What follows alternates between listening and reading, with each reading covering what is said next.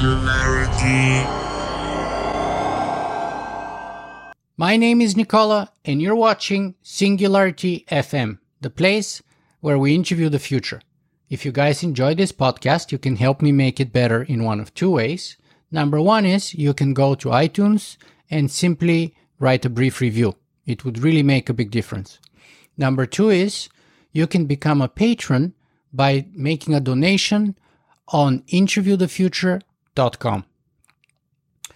So, for those of you who may have seen my interview with Jenny Kleeman, who wrote a very interesting book called Sex, Robots, and Vegan Meat, you know that I had two most favorite quotes from that book. And one of those favorite quotes comes towards the end, and it's the following quote.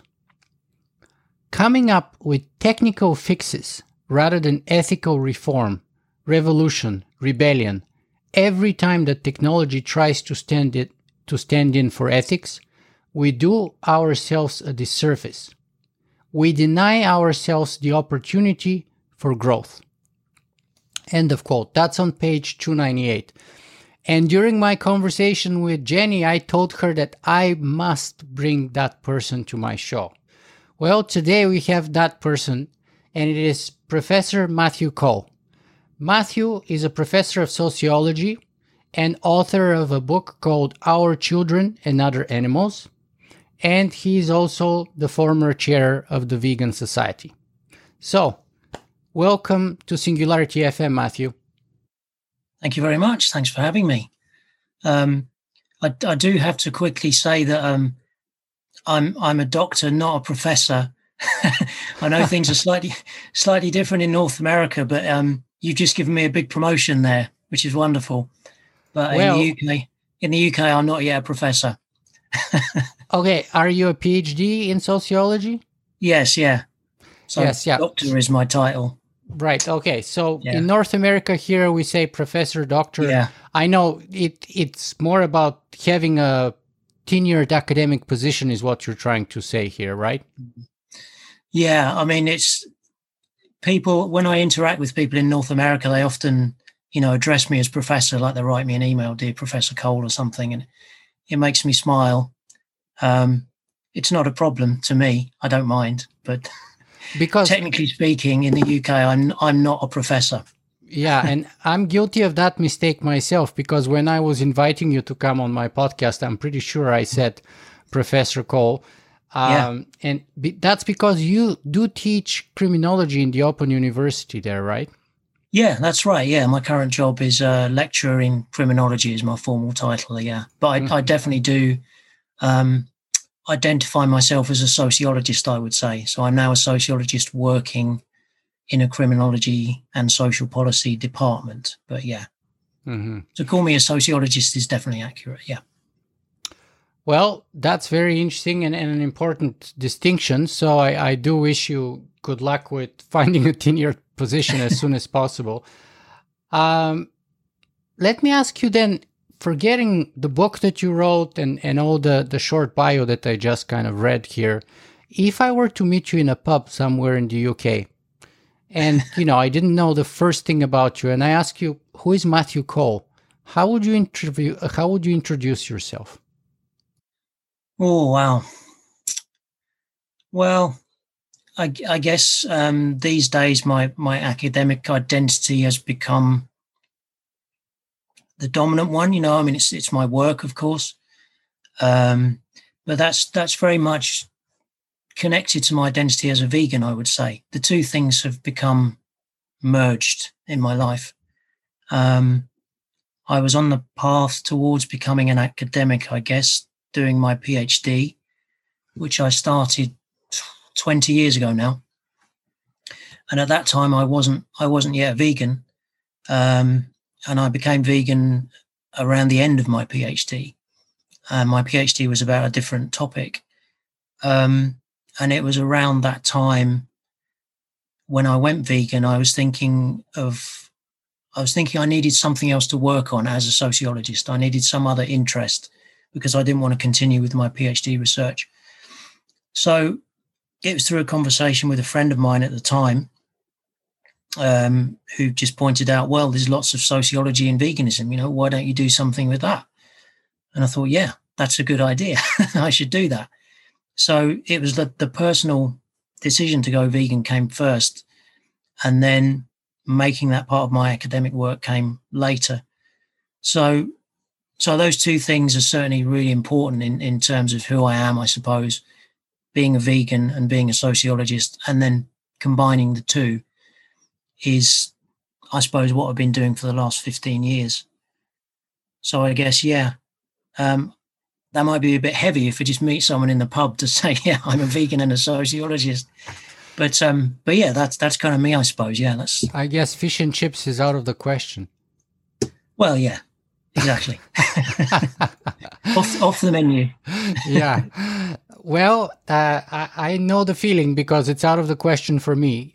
Even though I did, before I went vegan about 5 years ago, I did enjoy fish and chips very much, actually, I have to say. Even though it's not the best choice for my cholesterol, as someone who is predisposed to have high cholesterol as I am now, and which consequently dropped tremendously after I became vegan, especially triglycerides. But Matthew, we are here today to talk about veganism, ethics, and their implications with respect to technology in general, but also other related issues that are more common topics on my podcast, such as artificial intelligence and transhumanism, maybe towards the end of our conversation.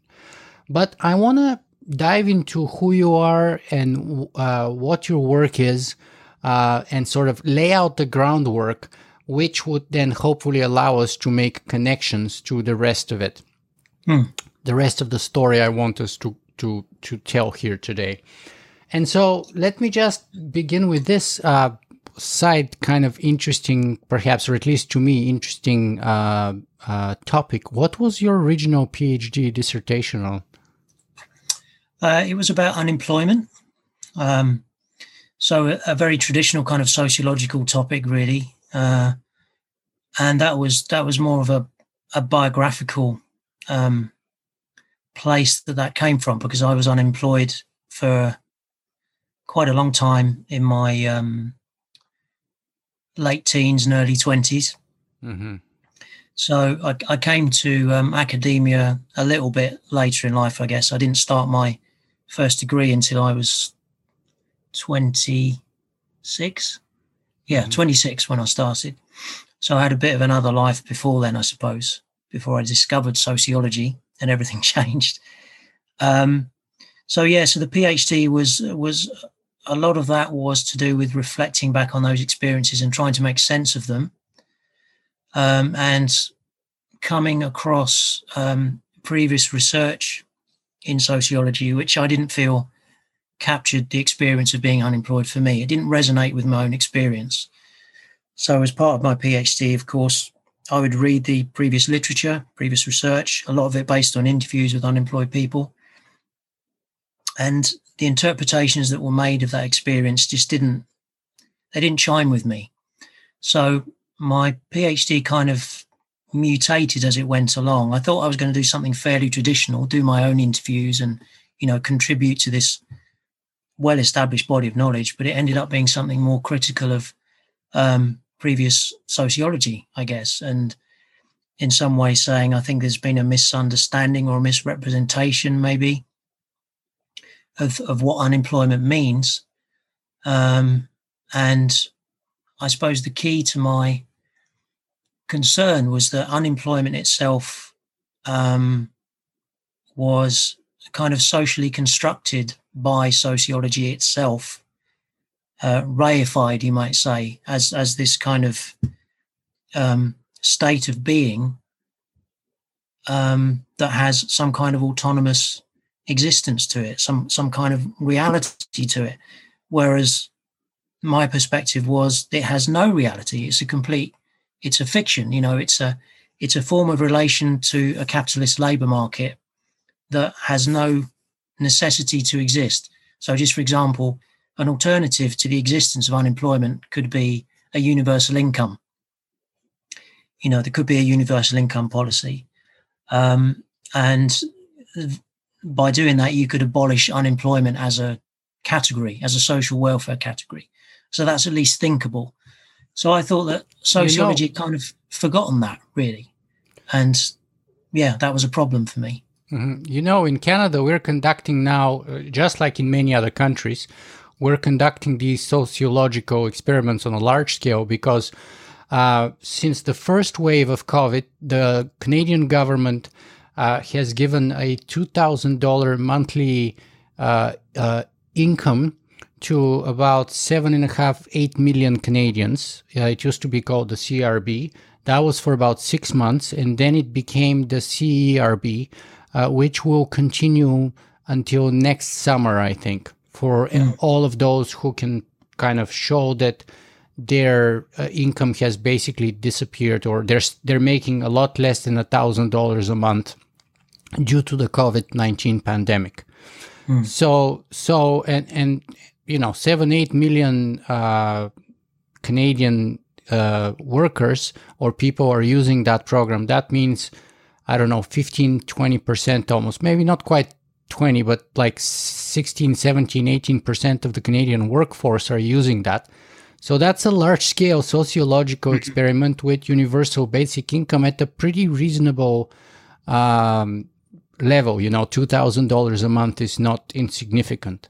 Yeah, for sure. Yeah, I mean, necessity is the mother of invention. So in these extraordinary times, we see, in some ways, states edging towards that kind of idea because there's no alternative.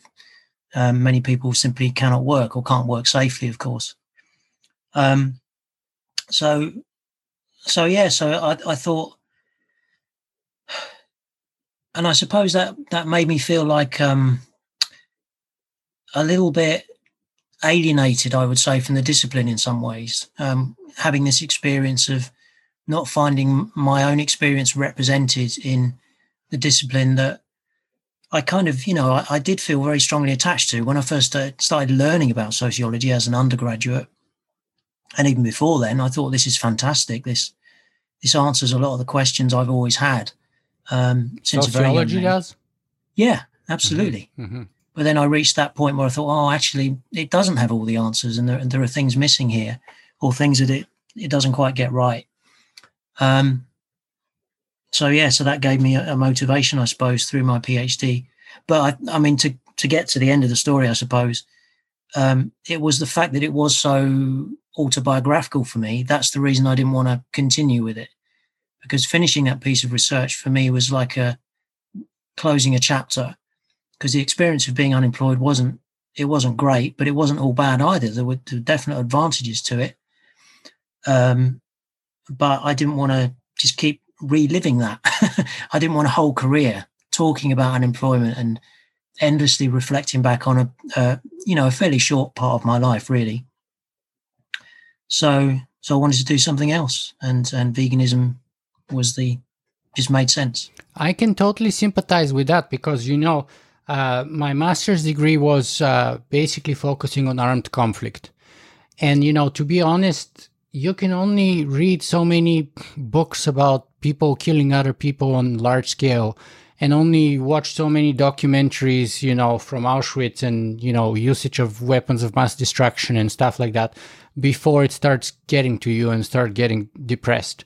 Or at least I did. I mean, some people have higher sort of resistance to this getting to them. They kind of are better at compartmentalizing. I thought I could do that, but after doing the academic work for about 3 years or so, it really started getting me down. And so I was looking for a new field, new place, new realm where I can sort of apply my interest in political science, in ethics especially. And so I moved into kind of like the interplay between technology and ethics in general, but specifically things such as artificial intelligence and then transhumanism and so on. And so here we are, both of us today. But where does rock music come into that sort of period of your life? Because Jenny Kleeman was a sort of like I don't want to say failed rock band member, but kind of she's a very good author now and writer and journalist and all of that. So, and she's clearly given up on the rock scene, at least for now. And I know you had a stint there in rock music, didn't you? Yeah, well, I wanted to. Yeah, I will claim the identity of a failed musician, I would say. Failed professionally, anyway. And that was certainly my first ambition before I got into sociology or anything like that. So, yeah, I was a guitarist in a thrash metal band, just a local band. Wow. We played a few local gigs, but didn't get further than that. But it was, it was a good band. I enjoyed it, and that was my main passion, I guess, through my teenage years. Was that a bass guitar or solo, or what was it? Well, I started off on the bass actually for about 3 years, and then I kind of I felt like I needed a new challenge, I suppose, like because I started playing the bass as if it was a lead guitar almost. I was, starting to play lots of solos, I guess. Mm-hmm. So I moved on to guitar and played lead guitar. And yeah, that was kind of all consuming for many years. I practiced hours a day, and that was what I wanted to do. So it was only when that didn't work, eventually I thought I have to do something else. And it was another friend, actually. I owe a lot to friends in my life, I have to say. It was another friend said to me at the time, why don't you try doing sociology and psychology as well? I studied at the time, neither of which I did before. We didn't do that at my school, so I didn't know anything about either of them.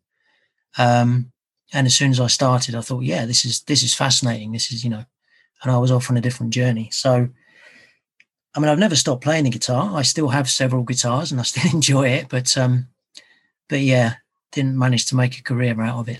Tell me something about the sociology of being a part of a thrash metal band, rock band, and being a vegetarian who eventually became vegan. Like, because here's the thing, from my sort of ignorant, from the point of view, sociological view, hard rock and especially heavy metal and especially thrash metal bands have this kind of a bad boy reputation. They drink more, they play louder music, more angrier music. My wife says sometimes, I hate listening when you're listening to your violent music, because sometimes she gets in the car and my music starts playing up suddenly when she starts the car, right? And I'm like, it's not violent music. It's actually very good music. But anyway, and so you have that reputation of them being hard partying people, drugs even, of course, loud music, macho guys, supposedly. And then how do you fit as I think, were you vegetarian at that time already, or that came later? Not quite. I went vegetarian when I was 23, I think. So that was when I was coming to the end of that period of my life. I was still playing I was playing in a different band by then, but by then it had already become more of a hobby than a serious. I'd already started to think, well, I don't think this is going to work by then. So no, I wasn't. I'd been thinking about becoming vegetarian, I guess, before then, but I hadn't got to that point. But I was definitely not a hard partying kind of a guy. I was teetotal until I was 19 or 20 or something. I didn't drink alcohol at all when I was in the main band that I was in. I think the other guys found that a bit frustrating. They could certainly drink quite effectively. I caught up later. But yeah. But like you were saying, I mean, for me, yeah, I totally get why people hear that kind of music and perceive it as violent, but I think most people who are into it will say it's not like that. It's more like it's cathartic. It gets kind of feelings of aggression out of your system. You sort of burn off that energy through playing that music or listening to it. So yeah, we were all quite peaceful, polite young men, really, in the band. Yeah. That's very different from the image of a thrash metal band. And I presume me and you are roughly the same age, so I presume that was somewhere around the 80s, maybe? Yeah, late 80s, early 90s, yeah. Oh, so, okay, because because basically that's the time in the 80s in Bulgaria. I was growing up in Bulgaria. So I started first with Metallica, then went harder than that, you know, Megadeth, Anthrax, Sodom, Venom, like you name it, all those heavy metal groups there. Yeah. So AC/DC was like the easy stuff compared to the other guys, right? The light stuff. Very similar for me. Yeah. Sorry? Very similar for me. Yeah. I started with Motorhead and then Metallica Motorhead. and then, then Metallica, then Slayer and Megadeth and Anthrax, etc. Yeah. That's right. Slayer was big in the 80s. Yeah. Yeah. So then you became vegetarian and eventually vegan. So walk us through that story, because I want to hear your personal story first and then see if and how it may be connecting to your academic research about the sociology of veganism. So why you decide to become vegetarian when you did, and why did you then decide to become vegan when you did? Yeah, sure. Well, I think there were a lot of reasons why I went vegetarian originally. Like I said, I had been thinking about it, but not seriously. It had been sort of at the back of my mind for a few years, maybe since I was about, 16 or 17, something like that. But at that time, I didn't know any vegetarians or vegans personally. I must have met some, but I hadn't knowingly met anyone who was vegetarian or vegan. So it was like another world to me at the time. So it was more of an abstract idea that seemed like the right thing to do, but I didn't sort of know how to do it, how I would go about it. Are we talking here late 90s, early 2000s, or what? Well, this is late 80s when I first started having these ideas, I suppose. Wow. But yeah, it was almost. This sounds really strange now. I mean, the world has changed so much, but thinking back then, it was almost unthinkable, like, to be vegetarian. I didn't know how to do it. What would that mean for my life? I mean, at the time, I was living with my dad, just the two of us, and he had me when he was quite older than I am now when he had me, which still blows my mind to think that. And he came from quite a rural background, and when he was growing up, hunting was a normal part of his life, fishing was a normal part of his life. So the idea of being vegetarian for him would be just completely alien. Well, it was completely alien. It just made no sense to him.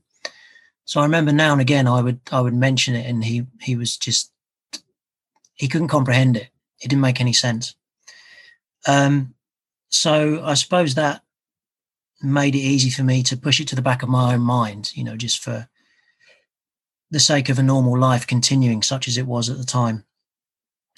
But he died when I was 22. Yeah, 22. And obviously at that point, a lot of things changed for me. That threw a lot of things up in the air. And that sort of coincided with me starting to realize that, okay, the musical career is not going to work out, or it's not likely. So lots of things changed at the same time. And I think people who go through those kind of stages in life, often there's a process of redefinition of yourself. And that's certainly something I went through at that time. And I think becoming vegetarian was part of that. It was a way of marking a break from this previous stage of my life, being independent from my father, I suppose, for the first time. Suddenly I was living on my own for the first time. And also it coincided with me meeting my girlfriend of the time, who was a vegetarian. So she was actually, if I'm remembering this correctly, she was the first vegetarian I ever knew in my life, which again sounds so strange now in 2020 to think that. But, before the internet and so on, it was a different world. So that made it very simple all of a sudden. So here was I'd had these vague kind of thoughts, and suddenly I'm with someone who has been vegetarian for quite a long time. To her, it's normal, it's easy, there's no reason not to do it for myself. So I think within a short time of meeting her, I became vegetarian myself.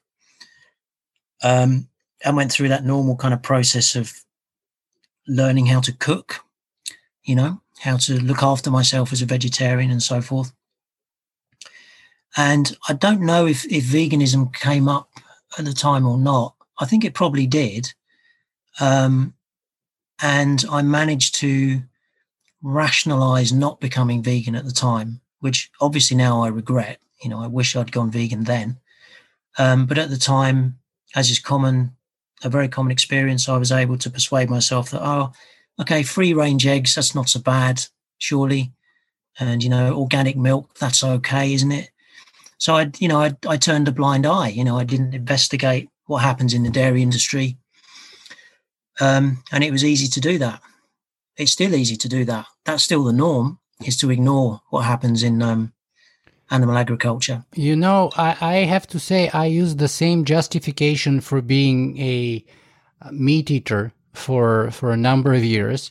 And my claim was like, so you're a vegetarian, but I was a meat eater, and my claim was like, well, you see, I'm trying to buy free-range, organic, grass-fed beef,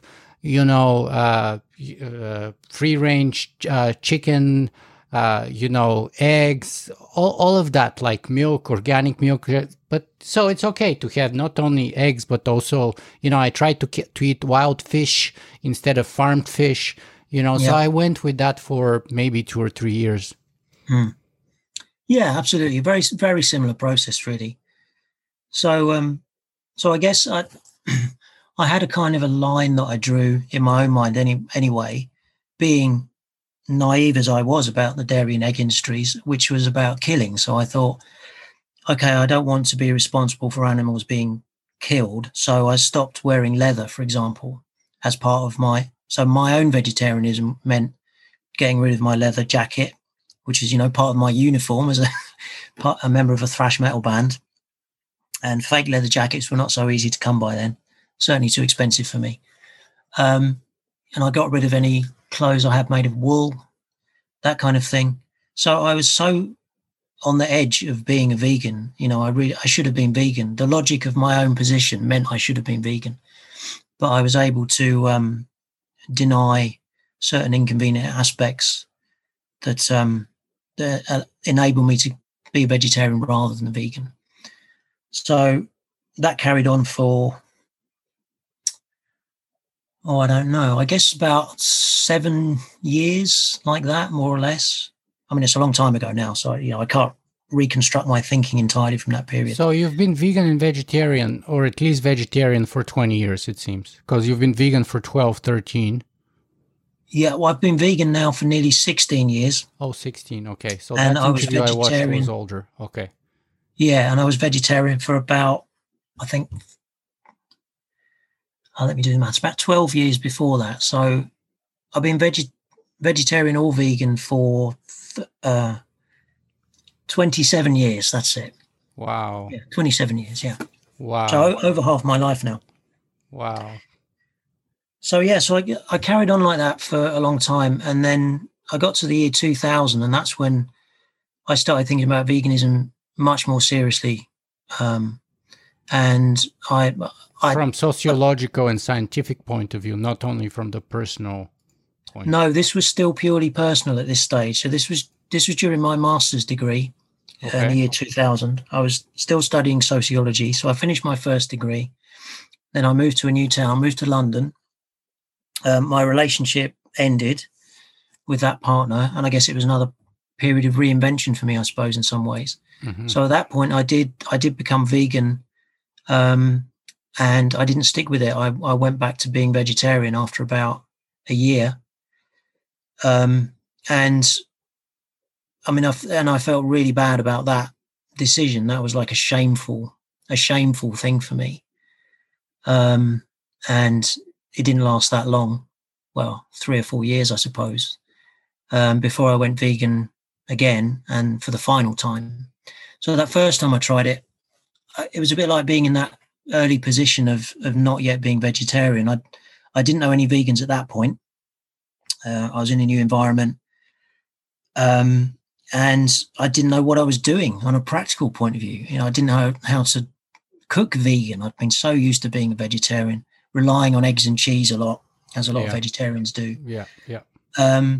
So I found myself feeling quite, not great health-wise, because I was eating really badly. Mm-hmm. I was eating a lot of junk food, convenience food. Beer and so chips? Yeah, lots of chips, yeah. White bread, bad stuff. A really bland, boring diet, So I felt myself not feeling great, physically, I suppose, and lapsed back gradually into being vegetarian, which is a more familiar pattern.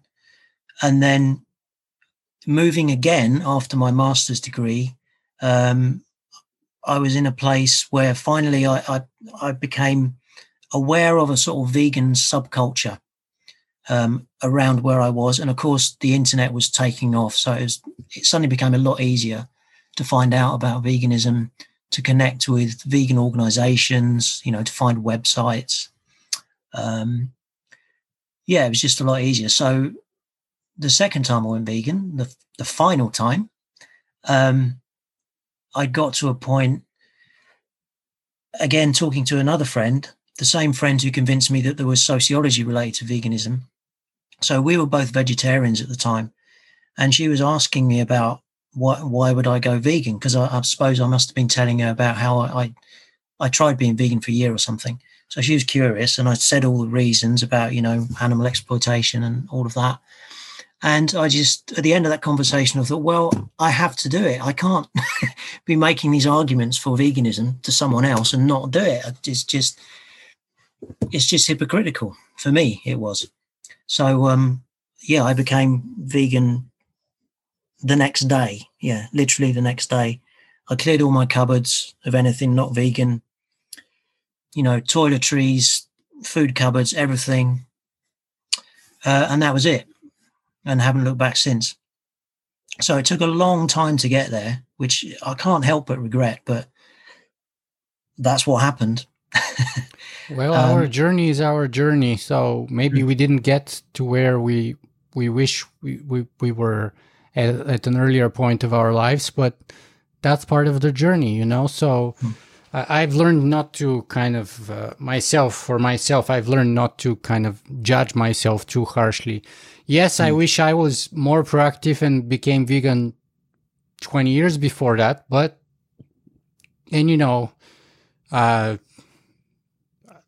it is what it is. I can't change the past. So I try to bring in my Stoic philosophy and say, just focus on what you can do and what's under your control. And the past is certainly not. So absolutely. Now, let's talk a little bit about the definition of veganism here, though, because that's important if we are talking about being vegan. And maybe you can even bring the distinction, and I think most people would know it, but still, let's bring the definition of veganism and perhaps the distinction or differentiation from vegetarianism here. Because one thing I've learned after talking about AI with 250, 60 people is that much of the time, if not all of the time, people have a different definition of the subjects we're talking about. And so they end up talking past each other. Yeah. And so it's very important to make sure we're on the same page with the definition. So let's do that. Yeah, certainly. Yeah, I completely agree with you. Yeah, it is really important. I think what we've seen a lot in recent years is that there's been a kind of slippage around veganism, and it's become, for a lot of people now, it means a plant-based diet, basically. It means following a plant-based diet. But for me, that's only one.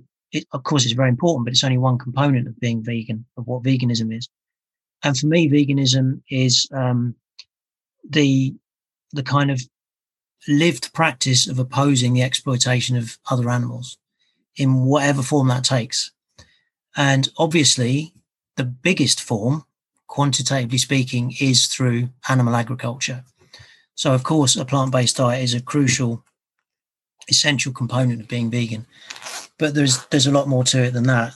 And any ways in which other animals are exploited is not vegan, I would say.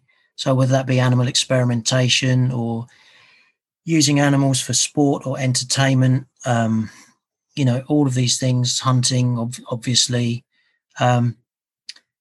all of that is important. And it also includes, of course, destroying the habitats of free living animals through human activities. All of those kind of things as well are problematic. So what I think what that means is that, and this was certainly part of my own journey towards veganism, it was always about that holistic kind of experience. So I think like a lot of people who go vegan, you can't help but focus on food a lot because that is part of your daily experience. So you have to do that to continue living. You have to focus on, okay, how do I do this? How do I look after myself on a plant-based diet? But it was never only about that. It was about everything. So like I said, I went through all my toiletries and so on, and I checked, okay, is this no animal products? And also, is there no animal testing involved in this product? If I'm not sure about that, I'm going to get rid of it and I'm going to educate myself and, replace things or do without things or whatever. Same with clothing. And I never did things like bet on dog racing or something like that, but I certainly wouldn't do it. That's not vegan either, So it extends to a lot of things. All these ways in which humans exploit animals. So that's what it's about for me. It's this opposition to exploitation. And in that, I've for a long time been quite inspired by the first definition of veganism provided by the Vegan Society way back in, I think, 1951 or 52, something like that. And that first definition, I'm going from memory here, I don't have it written down. It was something like the doctrine of living without exploiting animals, something like that. It's a very short one-sentence definition.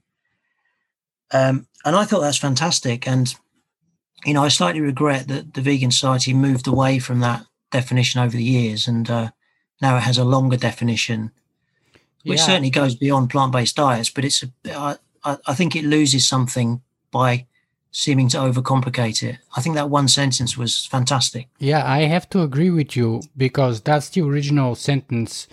But I'm looking at the Vegan Society definition right now as we speak, and it's probably a whole paragraph, like 6 lines on my computer, and I have a pretty big screen.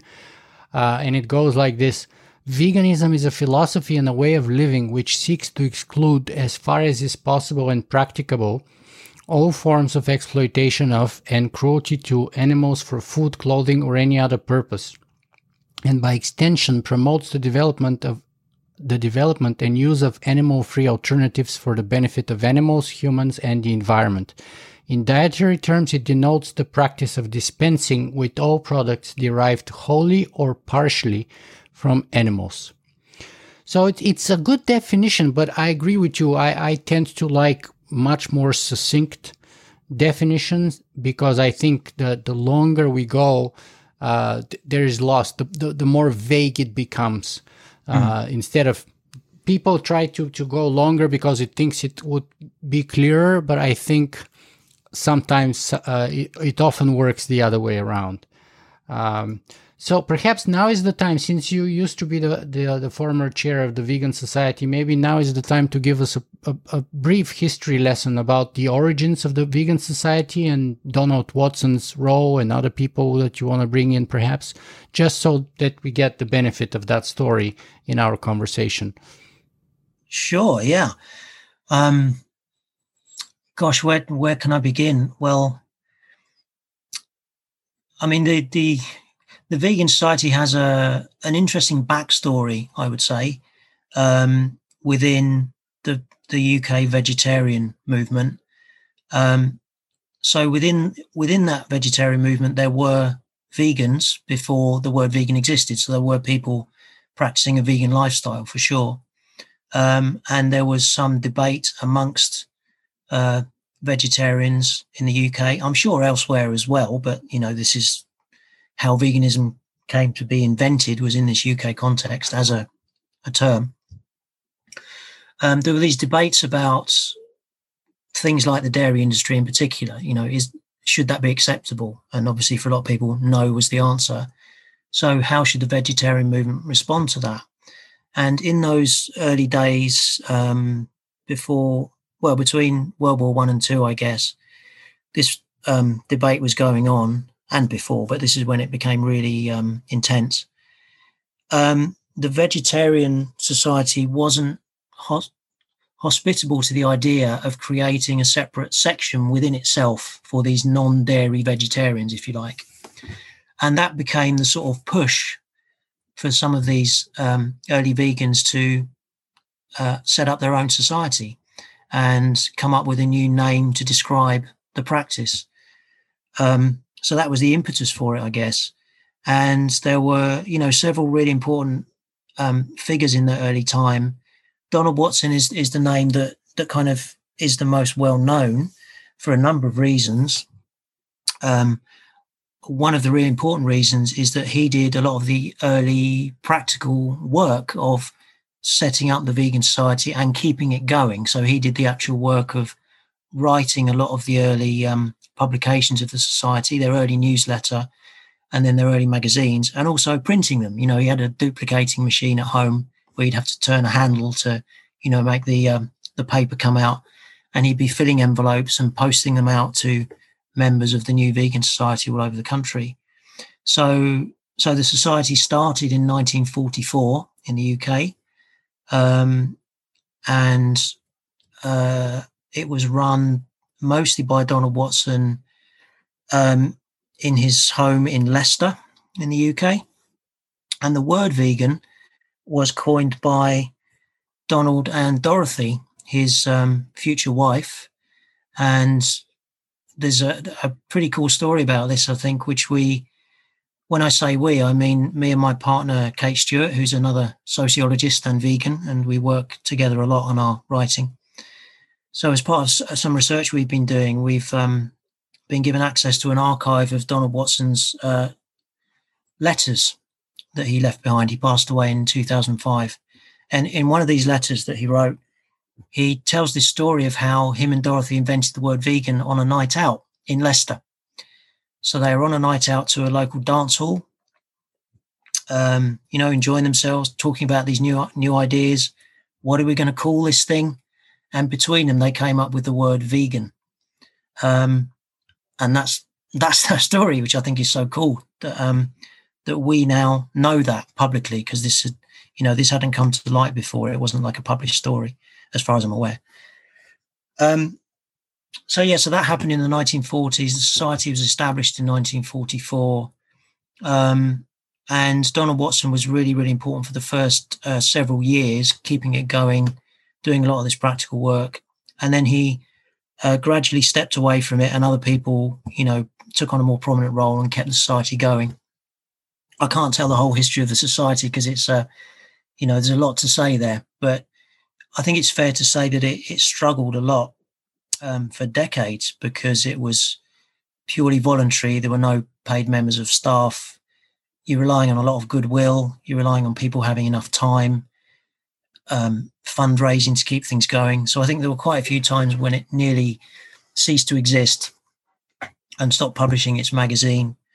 But it kept going, and as we know by now, has flourished, especially in recent years. It's taken off, as veganism is taking off in many ways. So and part of this early process, when you come up with this new word to explain this new practice, or not a new practice, to put a name to this existing practice and try and differentiate it from vegetarianism. Very shortly after that, this process of debate was undertaken within the society about how are we going to define it. That was an important part of the early work. Okay, we think it means vegetarianism plus not consuming eggs and dairy. For instance, that was the big issue at the time. But how can we define it and explain it to people? And I think it's that process that led to that first definition, which we were talking about a few minutes ago, and that became the official definition. And then it's changed a few times over the years, and generally got longer. Yeah, as you were saying. Let me ask you this: some people say that veganism is probably the fastest growing social movement. Is it and others say, oh no, that's just a diet or something like that. So you're a sociologist. Is it a social movement, and is it true to say it's the fastest growing social movement? Well, I can't answer the second question because I don't know, because I'm not a sociologist of social movements as such. So that there are other sociologists who are more expert in that. So that's kind of outside my expertise, really. I think it certainly is fair to call it a social movement. And I think, as with probably every social movement, you have fractures, fragmentation, you have external forces appropriating veganism, co-opting veganism, undermining veganism, lots of complex stuff going on. So it's very difficult to speak of one unified vegan movement, I think. I think you could have said that in the early years because it was a relatively small number of people and they did share, a lot of common goals and a shared vision. But over time, of course, people have different ideas about what the focus should be. And that's certainly the case now. But I do think there is still a very clear focus among a significant proportion of people who identify as vegans on not that early definition as such, but the spirit of that definition. I think that still motivates a great number of vegans. This general mission to oppose and ultimately overthrow, replace exploitation with a more peaceful way, a more compassionate way of living with other animals. But then around that, you do have this increasing focus on plant-based diets, which is not necessarily a bad thing, of course, as such. But I think the risk is if that comes to be seen as what veganism is all about, then a lot of other important things get lost. And if the reasons for pursuing a plant-based diet are ultimately anthropocentric, then it's entirely possible that we can continue exploiting other animals for all kinds of other reasons that are unrelated to diet, and they don't necessarily get disturbed or critiqued through that process. So it's insufficient. In terms of whether it's the fastest growing, like I was saying, I don't know enough about social movements, but certainly my feeling is that the growth is rapid, quite sudden. I wouldn't say it's unexpected because I've thought ever since I became vegan and started thinking about it sociologically that veganism is such a good idea that it's entirely possible that at any moment in history it could be like that and things could change very fast. I've always felt that. We're getting into other areas of sociology perhaps now, thinking of I'm thinking of some of the barriers that prevent or attempt to prevent veganism taking off, which are certainly very significant. But yeah, it's always been ready to go. It's right back in 1944 it was ready. Isn't that absolutely amazing? You're sharing with us, and I agree with you that like in the 90s, there was hardly any literature. You couldn't meet anyone who is vegetarian, let alone vegan. But imagine the 90s, and then imagine World War II, 1944, and yet there were people who were vegan. And as you said, even before that, the debates within the whole sort of UK vegetarian society between vegetarians and non-dairy vegetarians, as they were referred to as sometimes. So that's even more pioneering than that. It's like crazy. And now it's actually become so easy because there's so many easy vegan replacements, vegan milks, explicitly vegan brands and restaurants, and like McDonald's and Burger King and all those fast food restaurants are going vegan with some of their meals, for God's sake, right? So it's like we're talking at a whole other level of convenience and awareness today.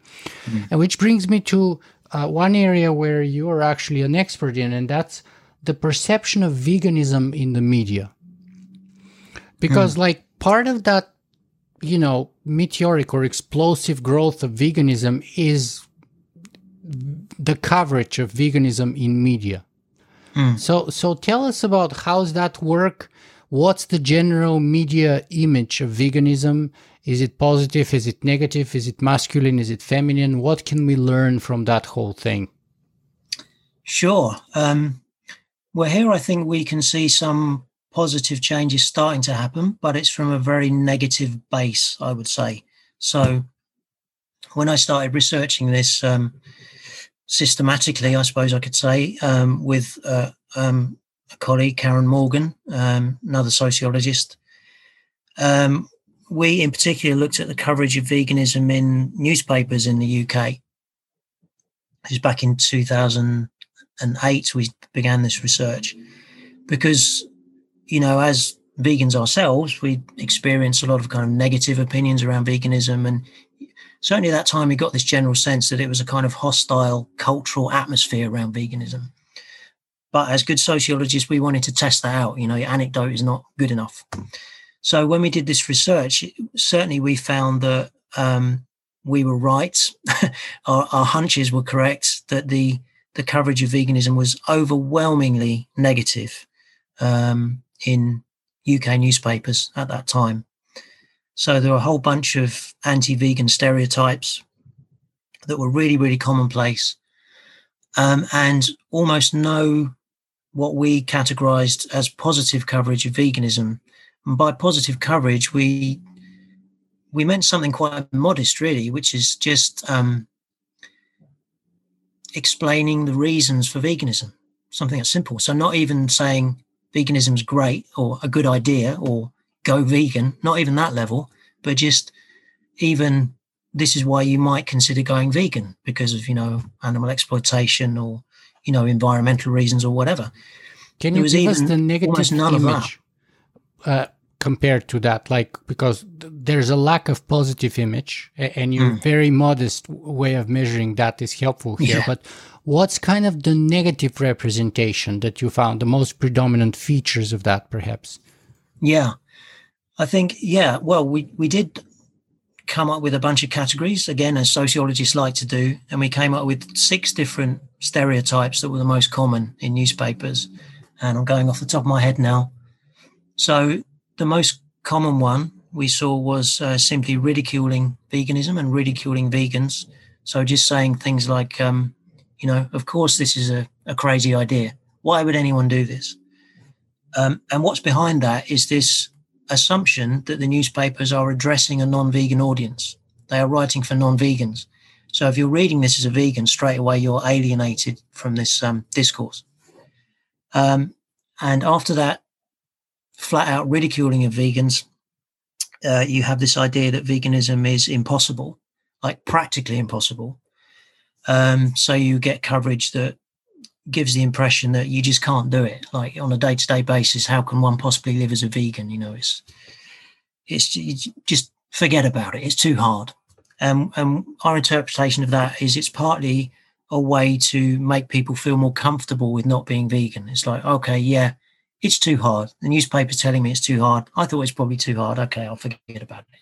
Maybe it's a nice idea, but no, I won't go there.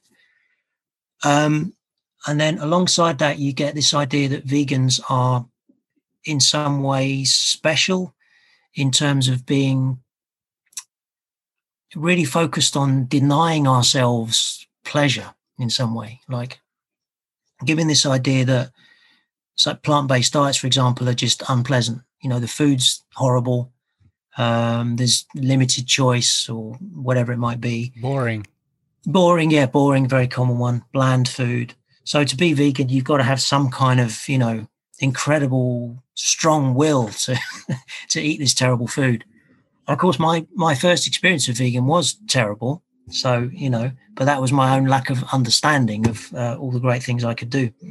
So there's that one. And I'm probably going to forget one. The idea that veganism is a fad, that it's just something like a phase people go through, like a teenage coming of age. Yeah, like a coming of age thing. And then you grow out of it sort of thing. Rebellious kind of, you know, anti-establishment period of our lives. Yeah. And that's very much connected with coverage of celebrity vegans, what we might call celebrity vegans, and especially this kind of celebratory coverage of when a famous vegan stops being vegan. So then the newspapers were like, oh, all over that. It's like, see, we told you it was impossible. This famous person says they've stopped being vegan. That proves it. So there's some of that going on. The idea that vegans are sentimental was another one, a fairly common one.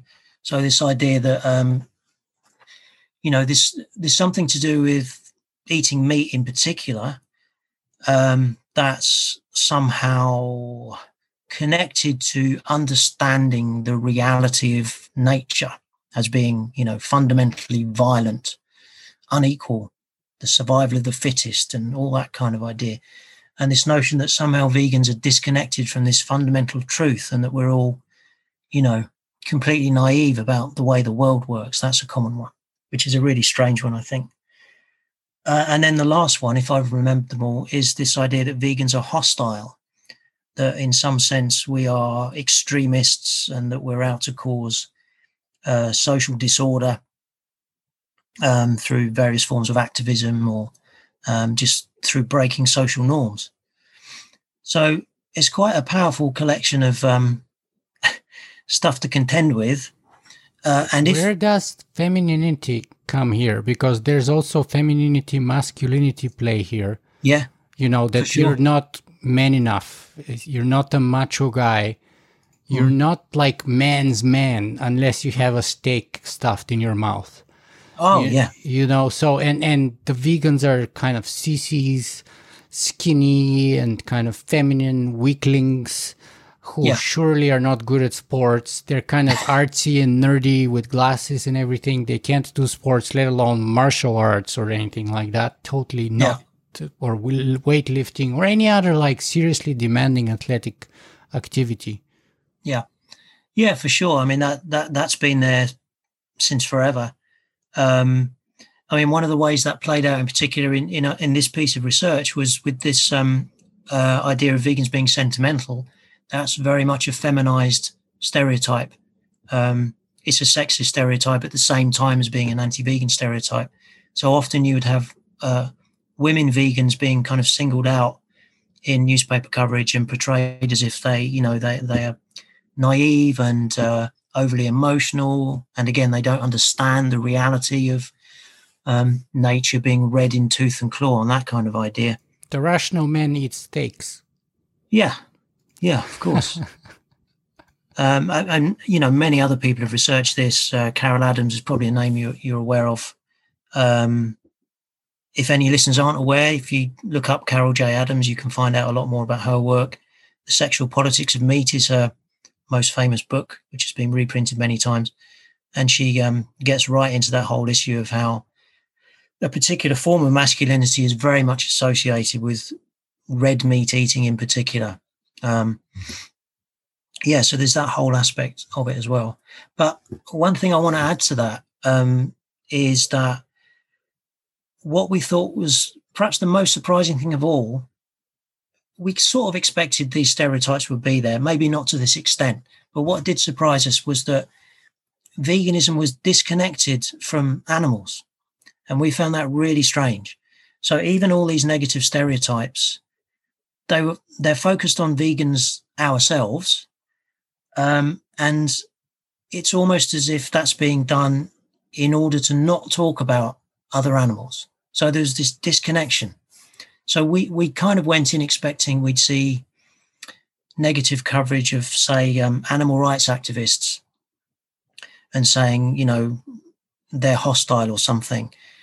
And yes, that coverage is there, but it was disconnected from veganism. So if you have coverage of animal rights activism, well, in the sample we looked at, it wouldn't be discussed that they were vegan, if you see what I mean. They were separated out. Mm-hmm. And we thought that was actually quite significant, because what it meant was that when readers were experiencing this discourse about veganism, they weren't ever really being confronted with the motivation for veganism, the reason for veganism, the reason why it exists. in the first place, which is all about opposing animal exploitation. And we do know from lots of research that although there are a range of motivations for being vegan, animal rights, to use that as a sort of catch-all term, is, if not the most important, one of the most important, and has been since as long as veganism existed. And often when people go vegan for whatever reason, that becomes part of the reason. So even if people start following a plant-based diet for personal health, it's common that people then start to learn more, read more, and they keep adding more reasons for being vegan, and it makes it a more kind of stable identity, I suppose. So that was kind of written out of the picture in this negative coverage, which that did surprise us. And that made it seem far worse, really, because anti-vegan stereotypes are, annoying and unpleasant. Sometimes they might be harmful, perhaps, depending on the extent and the consequences of them, but they're nowhere near as serious as what happens to animals themselves. And that's why we're doing it, Well, speaking for myself, that's why I'm vegan. That's what's important to me. I don't really care if people make fun of me for being a vegan, but I do care if in the process of making fun of me, other people might be dissuaded from being vegan themselves, and therefore, losing that opportunity to assist this movement to grow more quickly and be of assistance to animals more quickly. So that's where we thought that was a serious problem. So how do we explain, if there was this kind of prevalent negative image in the media, how do we explain then that despite that fact, still veganism is exploding everywhere, not only in the UK, but North America, even in the second and third world? Like it's really everywhere. It's like unbelievable. 6 years ago, my most impressive vegan restaurant I've ever been to, and the most amazing and delicious vegan meal I've ever had, was, for example, in Moscow. And I was shocked and surprised to find that, because me and my wife did about 2-week traveling in Russia, probably 5 or 6 years ago. Well, no, 3 or 4 years ago, I think. And we were a little concerned because, we were going to all kinds of places, and we were a little concerned with like being able to find vegan meals everywhere we went. But we never had a problem once. And as I said, we were amazed, especially in a place like Moscow. We were amazed of the options and how good and easy that is. And it's even like world quality. It's like one of the best I've had, at least. Right? So how do we explain those two things? Like, on the one hand, it's exploding everywhere. On the other hand, it had these negative images and elements associated with it. I think, it's a great question. And I think there's a lot that's gone on there to produce that change. I think one thing about the negative coverage itself is that the effects aren't always negative, or aren't necessarily negative, because I think what you will often find is that the public who are consuming these discourses, they're not always going to be convinced by them, and you can see this in many social movements. If you see an anti-feminist backlash, which keeps recurring, of course, there are many people who read that kind of stuff and they're not going to be convinced. They're not going to say, "Oh yeah, feminism, that's a terrible idea." They're going to read that and say, this is a reactionary backlash. So I'm going to disidentify from the backlash and identify with feminism. So it can even have a perverse effect, if you like, of pushing people in the opposite direction to the intention of the negative stereotype. And so even though the stereotypes were negative, the sheer volume of coverage was increasing all the time. So the piece of research I've been talking about was just a snapshot of 1 year. But if you take a longer term view and you look at the coverage of veganism over decades, you see this incredible, a curve. You can see that on the camera, very steep and getting steeper all the time, year on year. And we haven't published research on this, but we hope to at some point, is to take this sort of longer term view. So just the fact that it becomes more part of everyday discourse, even if the coverage is negative, some people are going to see that and, as I say, disidentify from the negative coverage, but also be curious. Okay, what is this thing I'm noticing more and more? And they can find out. And of course, these days, it's a lot easier to find out through the internet and so forth. But also, of course, all through this time, vegans have been working really, really hard, doing their best against, a lot of obstacles to promote veganism through all the kind of grassroots work that's familiar across lots of social movements, protesting, holding festivals and fairs, street stalls, delivering leaflets, publishing magazines, creating websites, recipe blogs, taking cakes into work, all the kind of everyday practices that vegans do, as well as the more kind of scaled up forms of activism, if you like. All of that has been going on. And of course, many, many vegans have made veganism their livelihood by starting vegan restaurants or all kinds of vegan companies, or indeed trying to get an academic career based on veganism, as I've had. And I'm certainly not alone in that. And that's been a really welcome change that I've noticed in the last few years, is lots and lots of vegan academics in sociology and beyond doing work on veganism, which is very exciting. So I think there's a lot of things have gone into that. It's no matter how strong the opposition is, it's impossible to suppress knowledge about veganism these days, or to hide it effectively, or to deny it. Vegans are very vocal, have access to the tools to disseminate information. So yeah, I think the lid is coming off, as it were. Maybe, I don't know if this is the best time to bring this in, but I watched one of your previous presentations, and you were talking about a breaching experiment. Can you perhaps walk us through what is a breaching experiment and give us an example and how it is relevant to our conversation here, perhaps? Sure. I don't remember what presentation that was from, but in general terms, a breaching experiment means to sort of to break a social convention of some kind, and see what the consequences are. And the consequences reveal a lot about the function of that social convention. So this was something that was done by sociologists, decades ago, just to sort of test out how do people function in terms of day-to-day interactions, and what happens if you disturb that, even in quite small ways. I don't mean acts of violence or anything, but a classic one is to maybe hold someone's gaze on the street an instant longer than would be conventionally normal.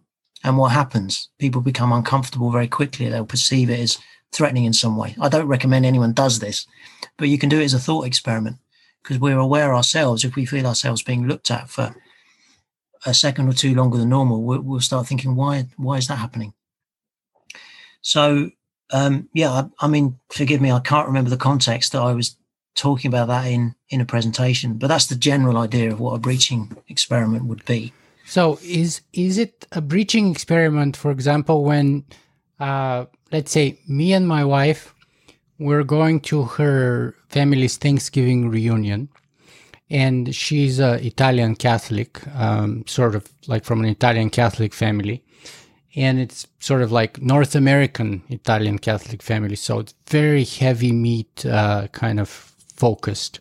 So, turkey, or in the summer, steaks and burgers all the time, multiple times, bacon and eggs and stuff. So let's say, is it a breaching experiment when me and my wife sit on the Thanksgiving dinner and we're vegan and everyone around us is like heavy meat eater? Or even like in another way, when you were sort of a teenager in that rock band and you were the only non-drinker in an environment when everyone is a heavy drinker. Isn't that not another example of a breaching experiment? It was certainly conflicting with the social norms. Yeah, to be a non-drinking guitarist in a thrash metal band, I think I was alone. I don't know if it would constitute a breaching experiment. I mean, a breaching experiment tends to be something that you would do sort of deliberately, almost sort of provocatively, I would say. Whereas if you're, I mean, certainly if you're a vegan attending some kind of, function, some kind of meal where consuming animal products is the norm, yes, you are breaching social norms. I don't know if it fits with breaching experiment, but I'm getting bogged down in, the jargon of sociology here. Yeah, no, the point I'm trying to bring here is that there's that kind of a peer pressure, sociological pressure issue here that, you faced when you were non-drinking in a thrash metal band. And, my experience, which is much, much shorter than yours, obviously being a vegan, is that being a vegan, the biggest cost of being a vegan for me so far has been these kind of a social, at best case scenario, socially awkward moments, and at worst case scenario, like moments where you could have some kind of level of sort of a confrontation, even, if you will. Even if, like, let's say, we're not like at the proselytizing kind of vegan level, and we're not pushing others aggressively to, don't eat this and don't do that, but we're kind of like quietly just saying that we're vegan. Sometimes it can provoke kind of an aggressive reaction. But even in the best case scenarios, when you're just like with a bunch of friends or very close family, it still does create a lot of friction, and there's costs, oh, but you're vegan, we have to figure out what to do for you, and all that stuff. And that creates certain kind of, friction and so on. Yeah, absolutely. Yeah. I mean, I was getting bogged down in the terminology. I apologize for that, of breaching experiment. But no, you're absolutely right. And I think the early vegans, if I can call them that, in the, through the 40s and 50s, this was a big concern of the vegan movement. Imagine for them, it must have been awful. Like, if it's hard, even today, in that sense, that's my biggest cost. Like, because convenience now is like not an issue. It's so easy. There's tons of literature. You can educate yourself how to cook. That's all. We've overcome that. To me, it seems right now the last kind of big impediment is, or the major impediment that we have to overcome, is this kind of social issue, especially in traditional societies or families where you have the ritualistic consumption of animal-based foods on any major occasion, like Thanksgiving, Christmas, and so on and so on. Yeah. No, I completely agree with you. This is a huge issue, and that was recognized right from the beginning. So even when veganism was a lot less convenient than it is now, it was still recognized then that the social impact was much more difficult at that time, more difficult to overcome, to cope with on a sort of personal level. What do you do if people around you are suspicious or hostile or feel threatened or whatever it might be, or any combination of that? And I think that's still the case, and still a lot of people who go vegan, even if on a practical level it's straightforward, coping with these social issues is still a big deal. And especially if you feel isolated, and you may well, even if you're connected through the internet or whatever, you could be isolated within your household, within your family. If one partner is not vegan, that's a big issue. Yeah. Yeah, absolutely. And there, all kinds of power dynamics can come into play there that obviously happen in families, within couples, between parents and children, all of that kind of thing. That is a big issue. And I think this is where, social support is really, really important. And we shouldn't underestimate the significance of that, because I think, well, on the one hand, I do agree with you that it's absolutely a lot easier than it's ever been. But I think there still are a lot of structural barriers to veganism within the way society is organized. So, of course, not everybody has equal access to a healthy plant-based diet. Probably everybody pretty much can access unhealthy plant-based food, because that's everywhere, like you were saying, chips. But getting, fresh fruit and vegetables and whole grains and all of that is still not straightforward for everybody by any means. So there is still a lot of work to be done there. But even if that is available, the social issues can be, very, very difficult indeed, very challenging. I mean, for me personally, I feel very lucky in lots of ways that I didn't really have that in my own life.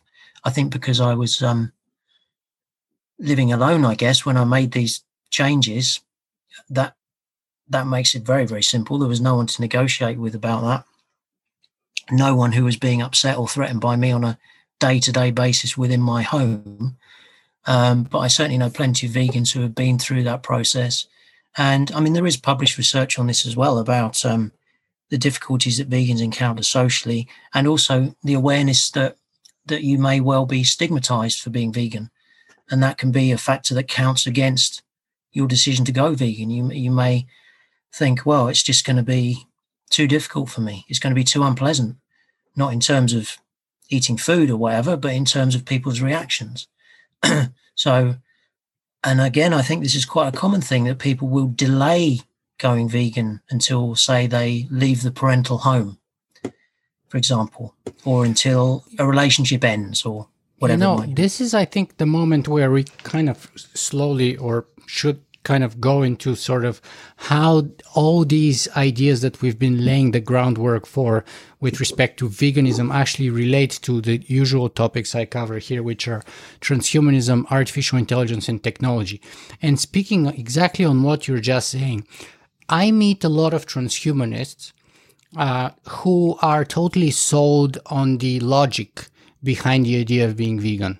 They get it.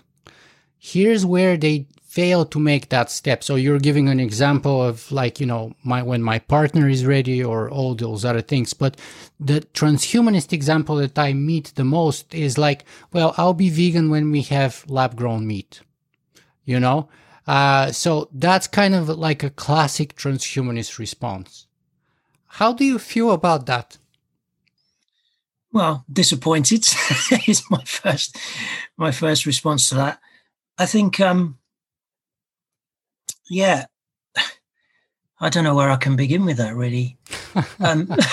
Because if you, as you say, if you're sold on the logic of it, if you're convinced by the reasoning for veganism, and the fact is, it is so much simpler now for a great many people, I can't think why you wouldn't do it unless there is some kind of incredible social barrier in your life, that maybe there is some, people in your family will be outraged and ostracize you or something, which that happens, but I don't imagine that's really the reason behind many of the people saying that kind of thing.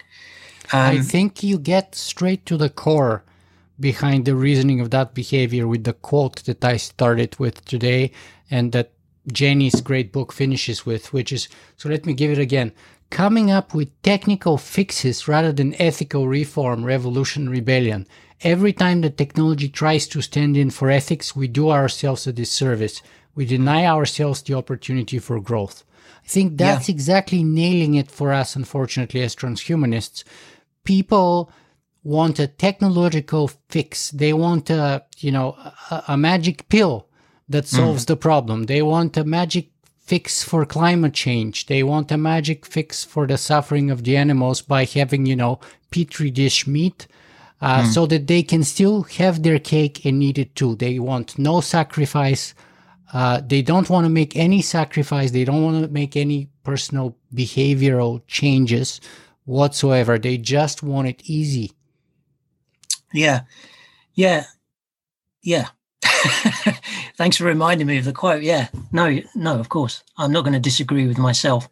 I think that's very true. And I mean, there's a few things that come to mind thinking of that. On the one hand, veganism is already a low-tech response, I would say, because this sense of dependence on animal products, dependence in terms of familiarity, tradition, social conventions, taste preferences, which are formed in childhood before we can articulate them. You know, we're given things to eat. We are told animal products are delicious before we can even say if we like it or not. Yeah, All of for that me, happens. you know, every time when I used to get sick before I went vegan, or when I feel down and depressed, or for whatever case, even when I had a headache, one of the easy fixes for me was milk and cookies. And that immediately takes me to that childhood moment where I had these biscuits, you know, at home, and a glass of milk, and I have a biscuit with the milk, and it melts in my mouth, and I'm immediately, you know, 5-year-old kid eating milk and cookies, and everything is safe around me, and I'm happy as I can be. Yeah. It like immediately transports me back in that time. Yeah, it's enormously powerful. The symbolism of food, the associations of food, the emotional significance, absolutely. And I think when you, as I say, go for the low tech version of veganism, let's say, and you go through that, you know, fantastic process of learning how to cook new things, experiment with different plant foods, and you know, every vegan I know who's gone through this process just comes out of it saying, I had no idea, you know, there's so many delicious foods out there. It's amazing. I eat more widely now. I'm more creative. I enjoy food more. It doesn't make me feel uncomfortable or unwell any longer, all of this. And so, yes, you're doing yourself an ethical disservice and so forth, but you're also doing yourself a disservice because you're just limiting your creativity and your ability to experience the world as a human being and all that it has to offer. You know, there is such abundance of a cornucopia of experiences from plant-based living that people are largely unaware of because they're socialized into these conventional ways of consuming animal products that are really very limited, I find. So people who are used to consuming animal products, it's often a narrow range of things that people cycle through. And I think you can see that from the ease with which we communicate about them when we talk about burgers, steaks, you know, whatever it might be. There's this quite narrow set of things that people are very familiar with and eat as a matter of routine without thinking. Eggs and bacon. Yeah, exactly. Or in England, bangers and mash. Bangers and mash, fish and chips, as you were saying earlier, all of these things. So we have these emotional, they have emotional resonance and they take us back to childhood and all of this. But at the same time, that is limiting us hugely. And that sense of kind of comfort that you can get, I think you can do something much more effective than that as a vegan, I think, through being more aware of the connections that we have with other animals and making those more compassionate and peaceful and so on. So the kind of inward-looking sense of comfort that you might associate with animal products, if you can replace that with creating your own plant-based forms of comfort, you know, recreating them as a vegan, and then thinking, okay, this has given me a wonderful feeling of, you know, it's pleasurable and it's all the taste that I like, and no one else is being hurt for me to be able to enjoy this. You know, it just amplifies the pleasure. And to say no one is being hurt is a big claim, of course, because we're aiming to eliminate exploitation, and getting there is very difficult because the whole food system is set up to almost to produce harm, not just for other animals, but for workers in the food system and all these other issues. But having that ambition to look after yourself, and there's nothing wrong with that, in a way which connects you rather than disconnects you. So going back to my initial reaction of disappointment, it is disappointing, and I'm disappointed for people as well that you would choose to not go through that just, you know, exciting experience that becoming vegan certainly can be, despite a lot of the problems that we've discussed of social stigma and so on and so forth. It's on a personal level, it's difficult for me to relate to that, that idea of waiting for someone else to invent something that makes me feel better when I know that I can make myself feel better now by going vegan. It's peculiar. Another argument for veganism that I've given, when I did go vegan, probably a year or two afterwards. Well, I forget the exact time frame, but sometime afterwards, there were so many people asking me why, like from my fan base from my podcast, why did you go vegan? So that I actually had to write a little article, and I forget if it was like 5 or 6 reasons why I went vegan.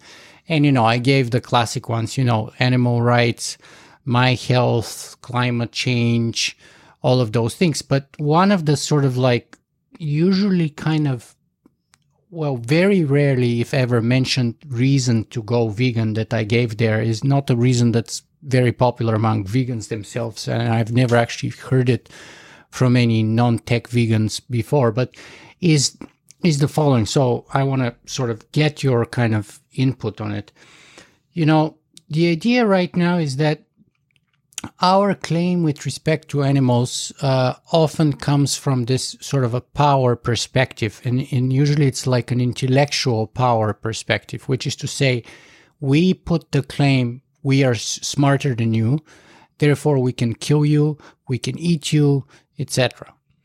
And my argument was like, look, if we were ever in the reverse situation, let's say we have artificial intelligence coming to exist at some point in the 21st century, or let's say we get in touch with an alien civilization of aliens, and, we are then the stupid species. We are then the dum-dums, or supposedly. We are, infinitely stupider than, let's say, artificial general intelligence could be, at least theoretically. And then if they embrace the same logic and reasoning that we have today with respect to our fellows, the animals, then we shouldn't be surprised if they end up treating us exactly the same way. So I argued that one of the reasons why I went vegan is that I want to set a good precedent of how a higher intelligence species can treat, lower intelligence species, but still sentient species as equals and treat them with dignity and respect, so that while we have no guarantee that would be the case, that we would get that sort of treatment from aliens or AIs, but at least we can set the precedent, and we can say, because then they can say, well, look, we just do as you did to others, but now you're the stupid one, so we have also the right to kill you and enslave you and play with you for sports and kill you on a mass scale and put you in sort of like concentration camps and all of that stuff, right? And actually, you brought in one of your articles that I read the Doctor Who example of how, was it in the 60s or something, when there was this episode about aliens hunting humans for their meat for consumption. The Doctor actually became vegetarian for a brief period of time. So to me, that's a very legitimate issue personally, and an issue that I thought should get some more sort of friction, or it would spread better among the transhumanists and singularitarians. Though I don't have any evidence that it actually did. I may have been optimistic or too optimistic about that. Well, I think it's a great idea, and it makes a lot of sense.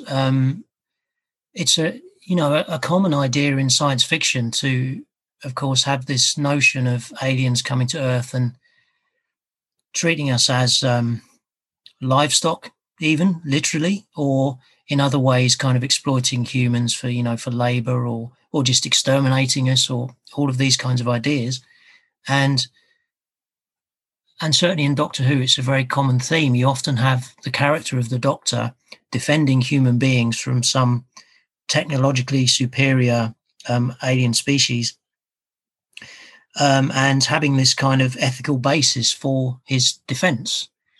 And so when the episode that you mentioned there was from the 1980s, actually, when the Doctor becomes vegetarian, and the the man who wrote the script, Robert Holmes, wrote the script for that episode. He was a vegetarian himself. So clearly he was, from that ethical basis, making this connection between the doctors, the character of the doctor's ethical stance, and following the logical consequences of that stance. If those are his ethics, then of course he would have to be vegetarian. Well, vegan, I would say now, because it doesn't make sense for him to be otherwise. If he's protecting human beings from superior species, why wouldn't he also protect inferior species from human beings? There's no logical reason for that, other than that's just the conventional kind of human exceptionalism that we all are socialized into. So yeah, certainly. And I remember years ago when I was involved in the Vegan Society, there was a program of educational talks, school talks about veganism. So the idea was that speakers would go into schools and explain veganism.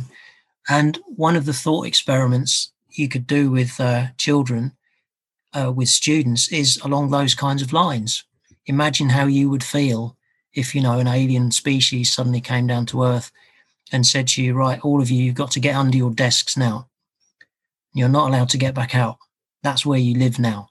You wouldn't do something quite that frightening, depending on the age of the students, but, that general kind of idea, just as a way to encourage empathy. And so, okay, well, this is basically what we do to other animals. Why? Just because we can. There is no ethical basis for it. So, I think that's, I think it's a persuasive argument, and maybe, you should keep going back to it and keep pushing that argument. I think it's. I don't think it has gotten enough traction, unfortunately. I have tried that for the last, let's say, 3 or 4 years.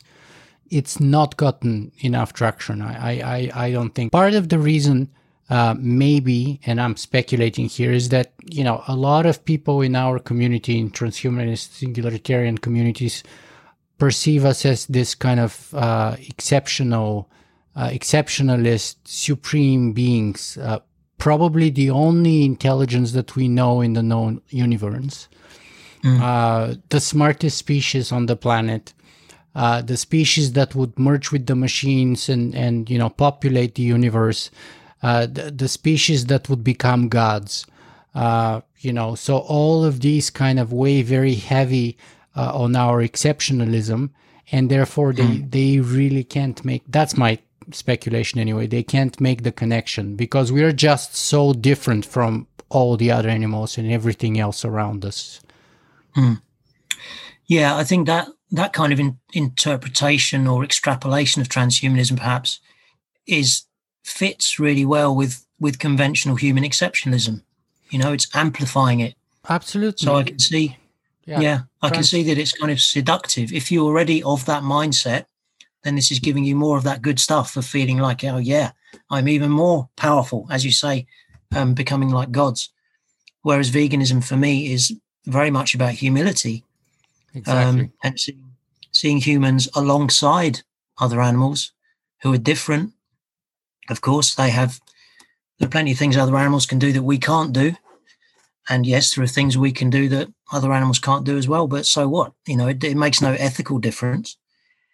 So yeah, that is an interesting one. And yeah, keep going with it, I would say. Sometimes these ideas take time. I hope so. I'm not planning to give up anytime soon, but it's just I've been kind of disappointed. So I've been even sort of debating with myself if it's my fault, if I'm making a poor argument, or if it's the way I'm saying it, or if it's just the way it's perceived, or where's the problem I'm trying to figure out. But it's anyway, but I'm not planning to give up. So hopefully it would improve over time. What do you say to people who would tell you, well, look, you're expressing a profound misunderstanding of nature, and you're talking about your own humility here, but you have to express humility and respect the natural ways, and nature is about tooth and claw, and about survival of the fittest. And if you look in nature, predators consume other animals all the time. And, it just happens so that, we're tigers, we're lions, we're not herbivores, we're lions. Yeah, well,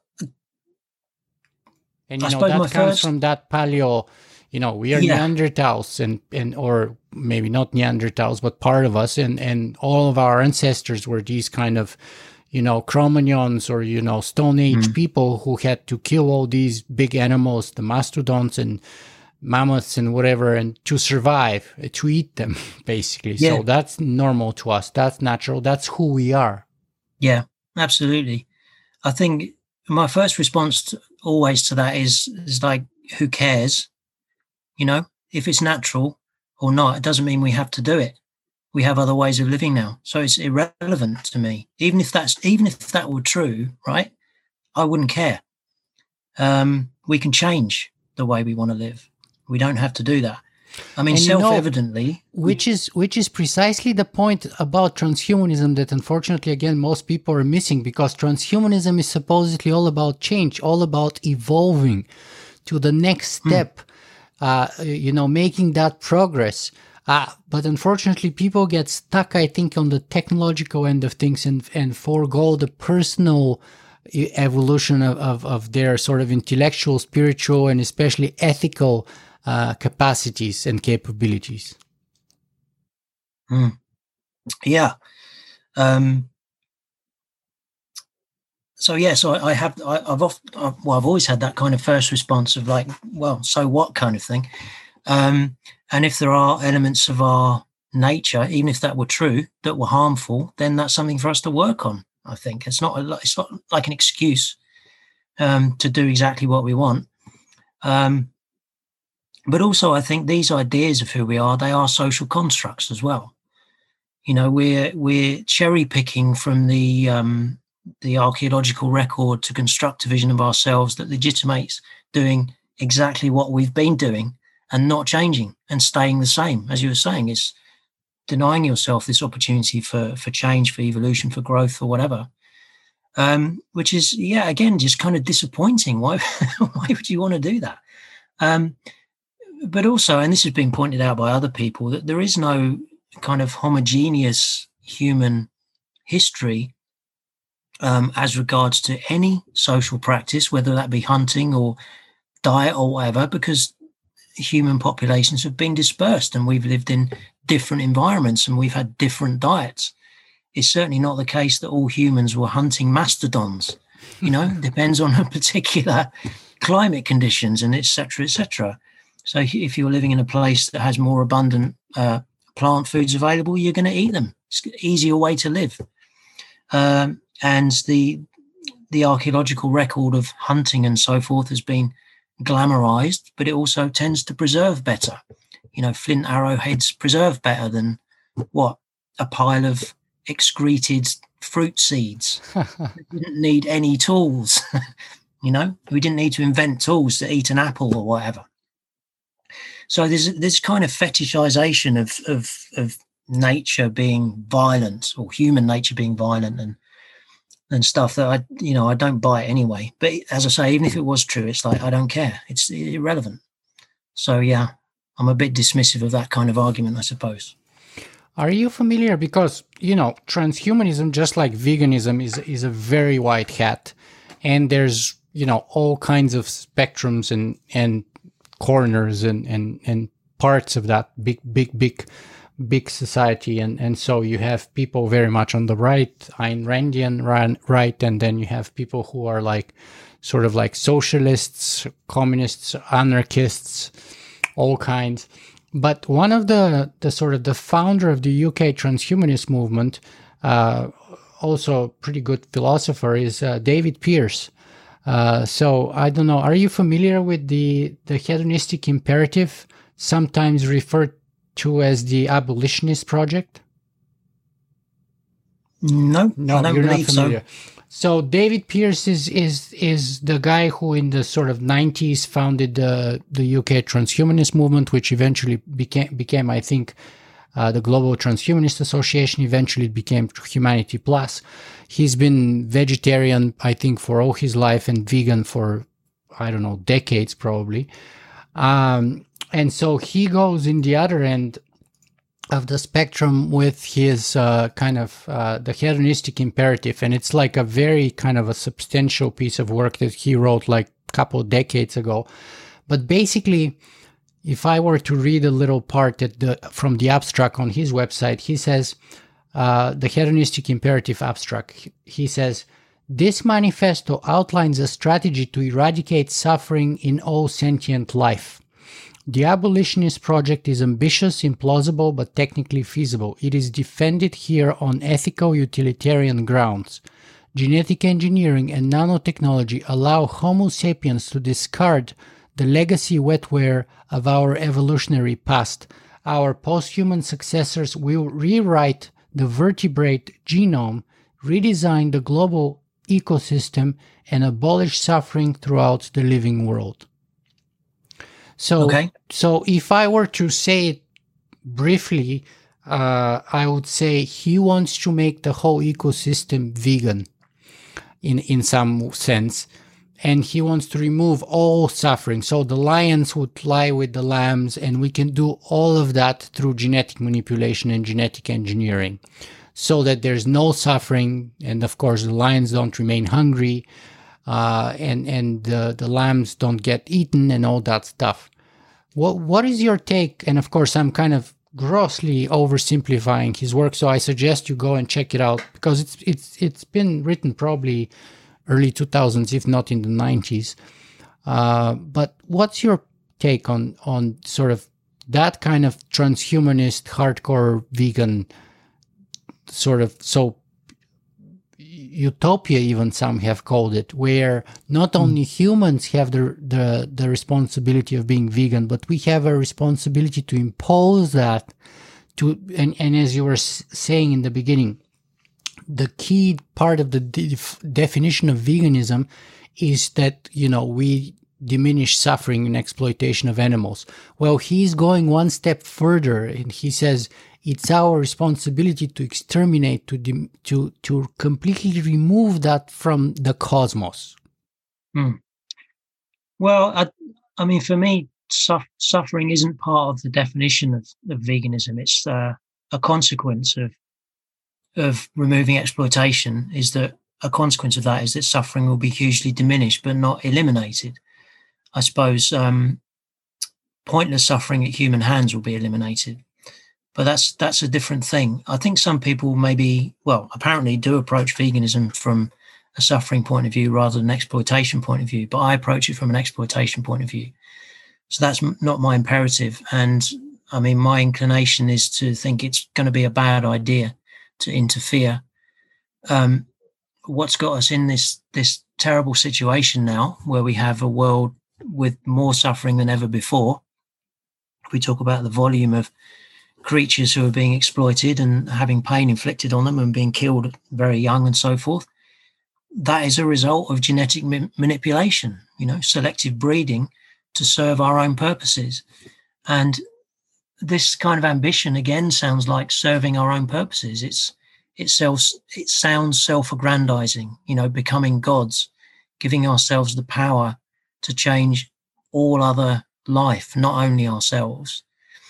And of course, a lot of people, I'm not a philosopher, but I think a lot of philosophers will argue that suffering is of value. It's suffering is the context against which you value not suffering, okay, of reaching a state of peace or safety or survival, and more than that, empathy.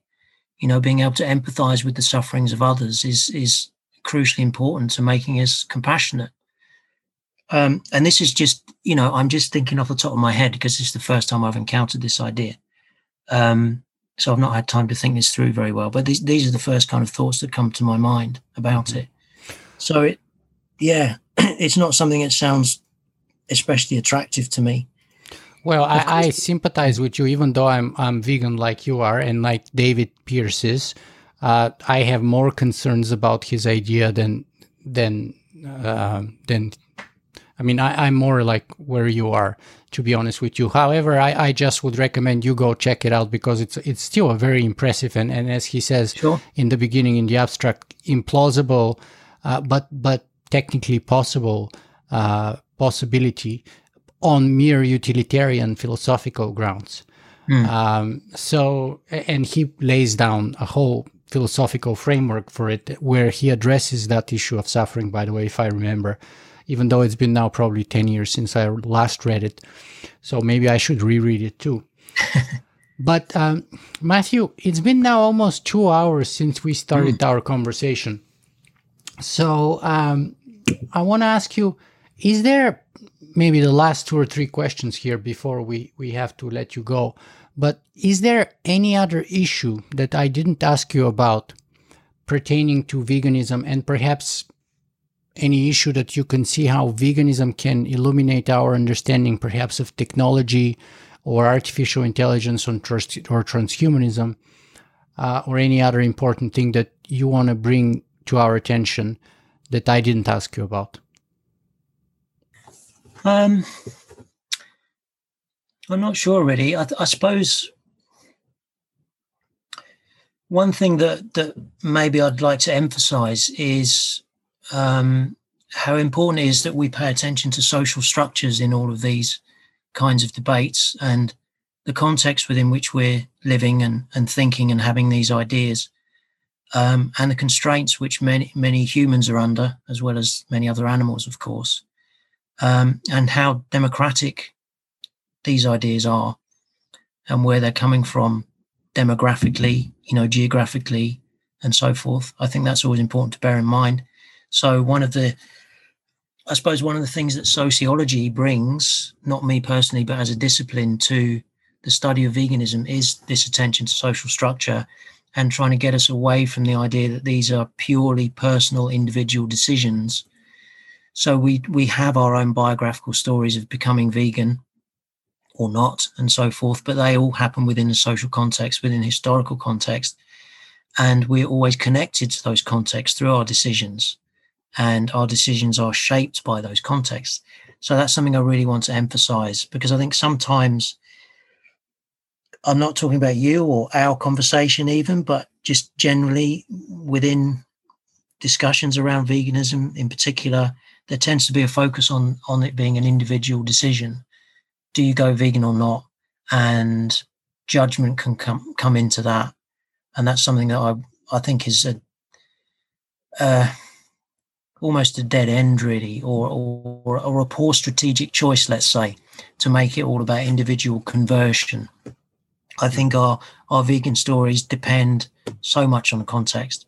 And maybe that's something that I should reflect back on in terms of my own story, because I did very much narrate it as a personal story, but I was in different contexts. And that had a huge impact on my sense of my ability to be vegan, my knowledge about it. All of those things were very heavily contextual. And I certainly never want to present vegans as in any way kind of heroic or superior or some kind of more enlightened subspecies or something. That's not what it's about. What I'm interested in as a sociologist in particular is how do we create the social conditions within which veganism becomes normal, default, the way we raise our children, the way we organize society, so that it's just what people do.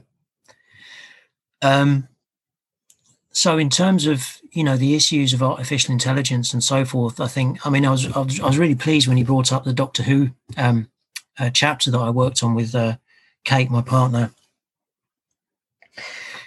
because a lot of what I suppose puts me off ideas such as transhumanism is from an uneducated perspective. I have to say I'm in no way an expert in these things.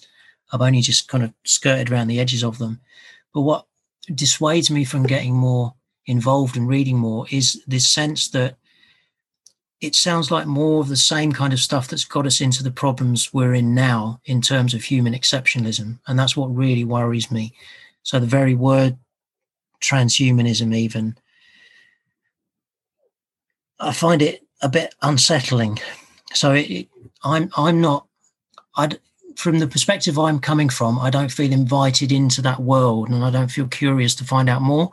I feel more kind of alienated, if you follow me. Well, parts of the reasoning why in the early 2000s transhumanism was kind of a little bit abandoned as a word, and the movement got renamed Humanity Plus.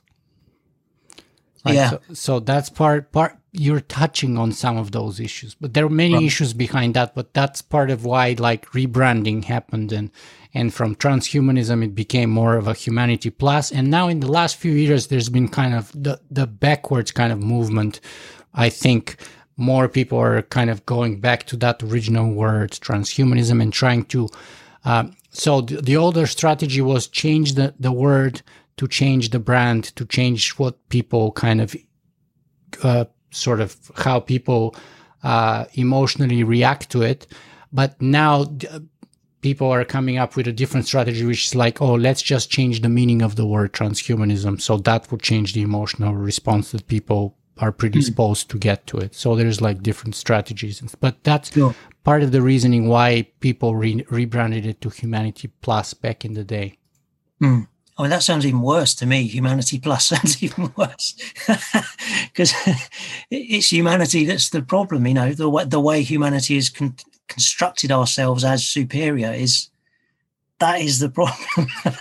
Which I'm keen that to originates in the Enlightenment and humanism as a movement, even, right? Of course, yeah. So and you come up against this very much in sociology as a discipline, as a discipline that's all about human beings. This is the way it constructed itself.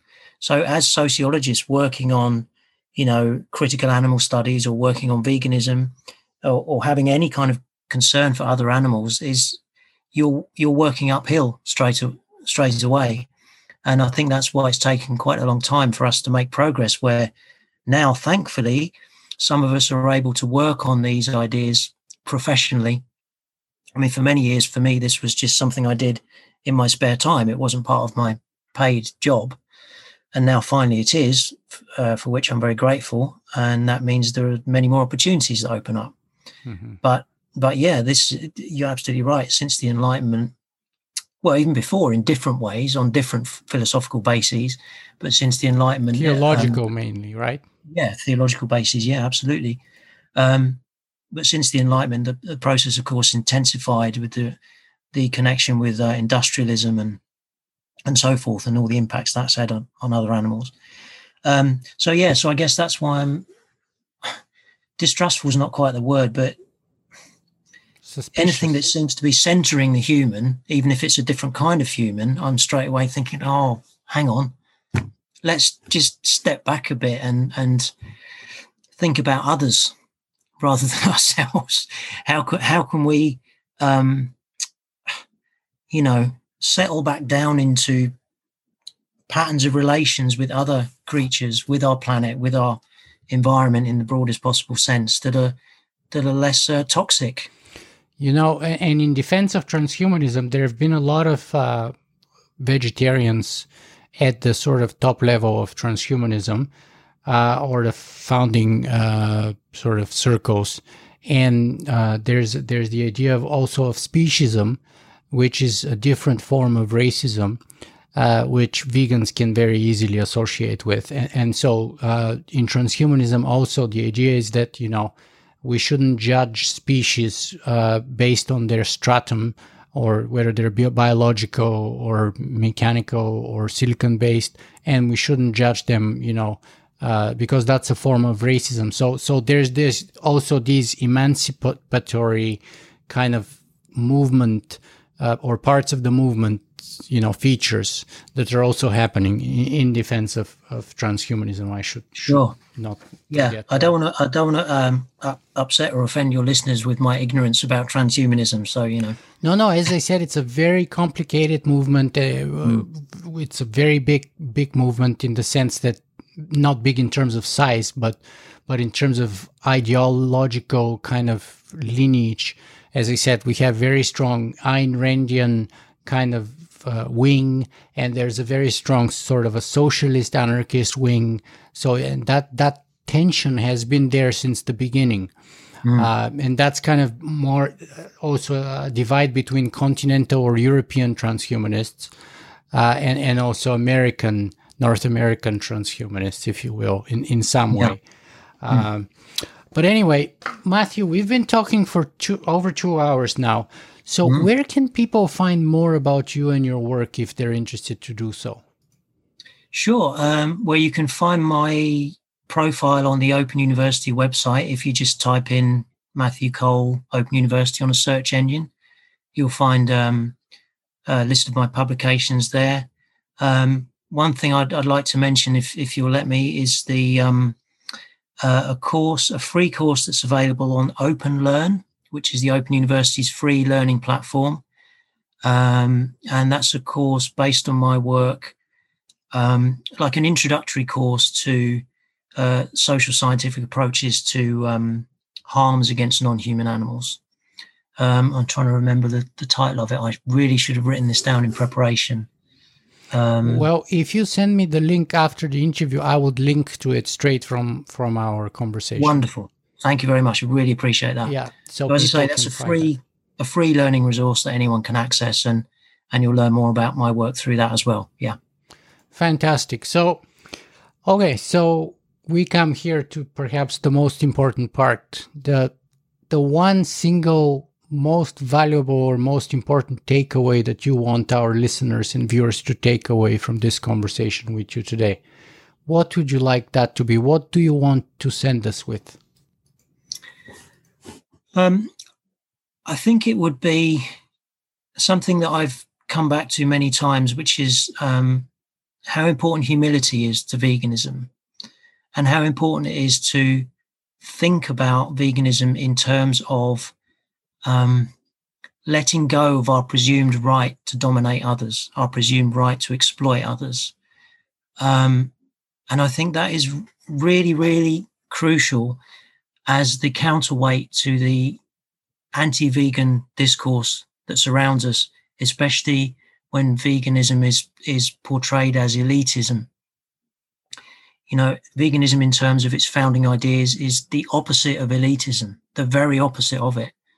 And yes, there are problems in the vegan movement of, it being dominated by elites, perhaps professional elites, but that's not what the ideals of veganism are about. So that's really important, I think. And for me, being vegan is a process of letting go of that sense of my own importance as a human being over and above other species, and just kind of feeling more relaxed about my place as, a fellow earthling, if you like, a fellow life form amongst this huge diversity. Wow. I would say, that's also true, or it could be said, and it should be true also about transhumanism, by the way, because I think humility is crucial for transhumanism too, even though, there's also a lot of elitism associated with transhumanism, just as much as it's with veganism. And it's mostly, upper middle class white guys who are transhumanists. With some notable exceptions, of course. And also we have this kind of idea that I should have mentioned earlier about animal uplift, and whether we have, obligations or responsibility to provide more intellectual capacity to other species other than human species, right? So there's that very strong movement, part of the transhumanist movement, which is the animal uplift movement, or idea anyway. So I totally agree with you that humility is something that can serve us in veganism and in transhumanism and in philosophy and in everything else we do every day of our life. So I think that's a very useful advice. It's an advice that the Stoics have given us and could have given us, but they did give us, 2,500 years ago almost. So I know that you try to live by that advice every day. I try to do so myself. And I hope our conversation makes other people consider bringing that into their own life a lot more predominantly. So, Matthew Cole, thank you very much for being with us today. Thank you. Thank you so much. It's been a pleasure.